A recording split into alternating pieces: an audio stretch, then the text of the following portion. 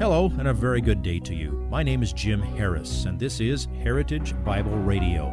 Heritage Bible Radio is an extension of Heritage Bible Church in Boise, where it's my joy to serve as the teaching pastor.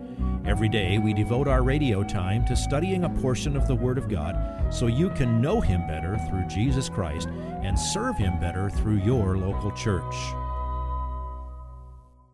This week on Heritage Bible Radio, we turn to a message taught by Pastor Harris on March 8, 2020, in regard to 1 Corinthians and that portion of chapter 11 where Paul instructs the believers in Corinth of proper behavior concerning the Lord's Supper.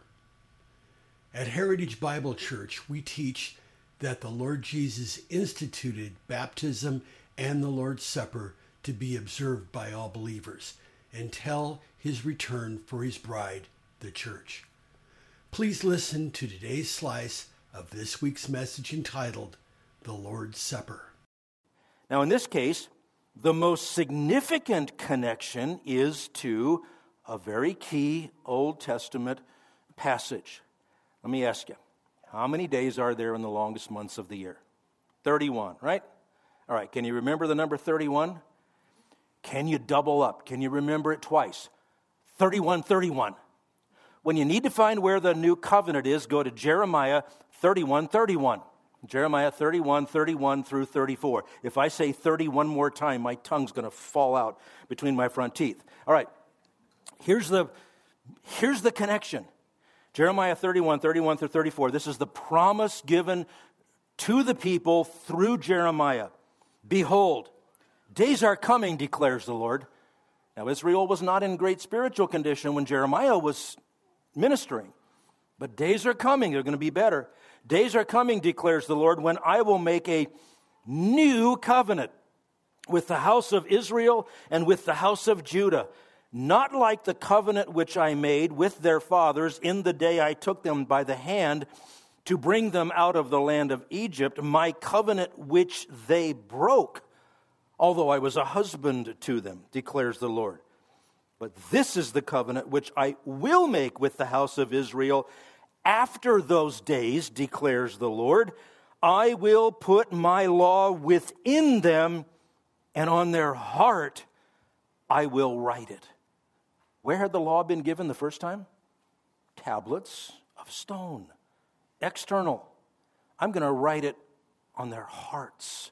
This is going to be something more spiritually profound, if you want to put it in those terms. I will be their God, and they shall be my people. Oh, they've said that, but they're so far astray.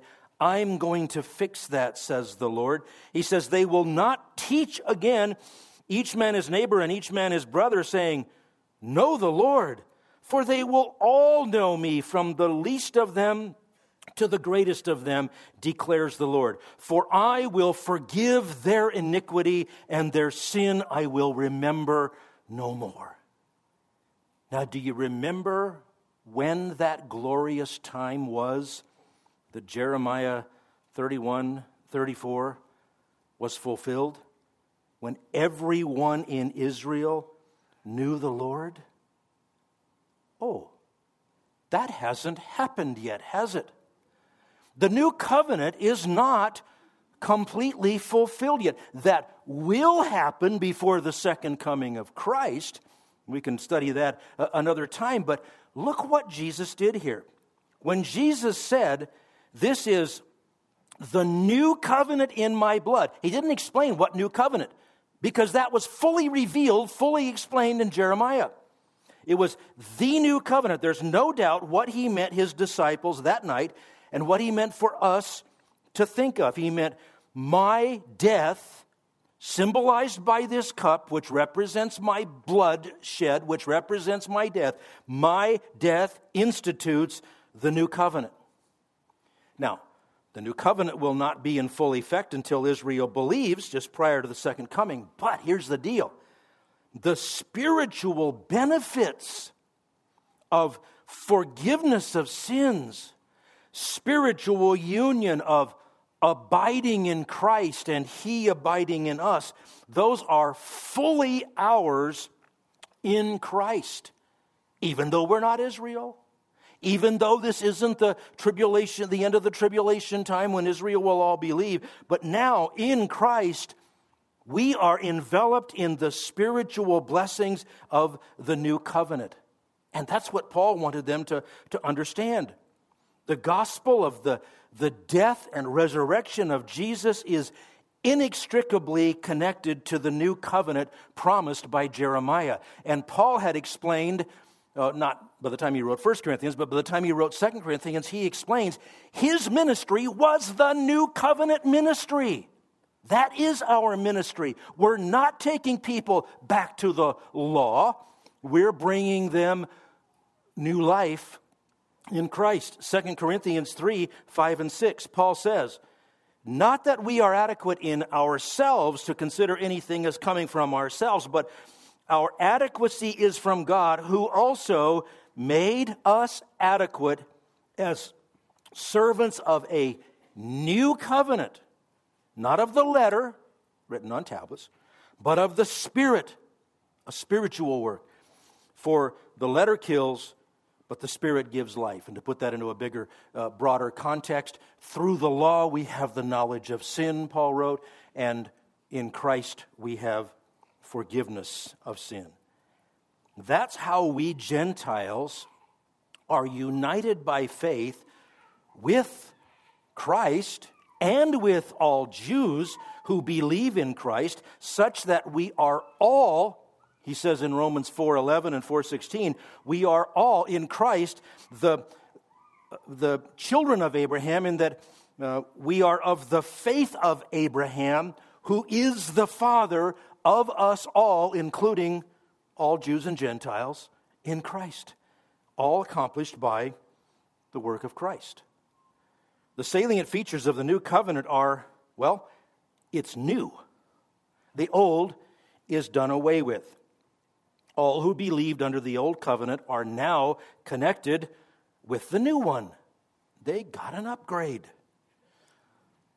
It's also not like the old covenant, meaning that there is something fundamentally different about it, internal instead of external. The new covenant includes direct personal relationship between God and man. And it includes forgiveness of sin once for all. The blood of Christ unites every believer of every ethnicity, of all ages and all nations. That is the only basis upon which anyone ever stands in the presence of God. It's because of what Christ did. So the cup of the Lord's Supper is quite the symbol. It commemorates the death of Christ, just as the bread is a symbol of his physical life of perfect righteousness, which is imputed to us, so his death likewise was on our behalf. There are a whole bunch of statements that say the same thing from different perspectives, and when we come around this table in a few minutes, we will be in essence proclaiming all of these things. Christ offered himself. He sacrificed himself. He gave himself to redeem us. He became a curse for us. He made one offering once for all. We have redemption through his blood. Gentiles are brought near by the blood of Christ. Entrance to the holy place is by his blood. We share in Christ's blood when we come around this table. We are cleansed from sin by his blood. We are released from the bondage of sin by his blood. We have propitiation by his blood. We are purchased by his blood. We have sanctification by his blood. Christ died for our sins, and then Christ died for us. We're saying all of that when we come to this table. We are proclaiming our union with him. So when we come to this table, he says, this is my body. He says, this is the new covenant. Now let's finish this. This is what to do. The bread and the cup of the Lord's Supper are symbols that commemorate the most important event in the history of mankind. There's a new book coming out. I wish I'd thought of the clever title. Somebody, I don't remember who it is, but I know it's a good book. The Man Who Split Time. Ooh, that's cool. Time is divided by before Christ and in the year of our Lord. We're commemorating the most important event in the history of mankind. These things are meant to symbolize that you have, when you come to this table, you're saying, I have appropriated Jesus Christ once for all as my Lord and Savior. I stand with Him. I stand with His people. We are united in Christ. He abides in us. We abide in Him. We belong to each other. We're saying all of that in this symbolic meal. So to partake of the symbolic meal without actually being united to Christ by faith, that's to mock God. To be an adopted child of God by faith and to come to this table with unconfessed sin in your heart, that would be the height of hypocrisy. That's what Paul had in mind when he said, you come together not for the better, but for the worse.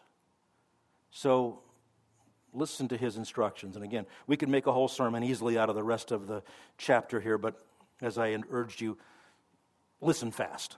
All right? Starting at verse 27 through verse 32.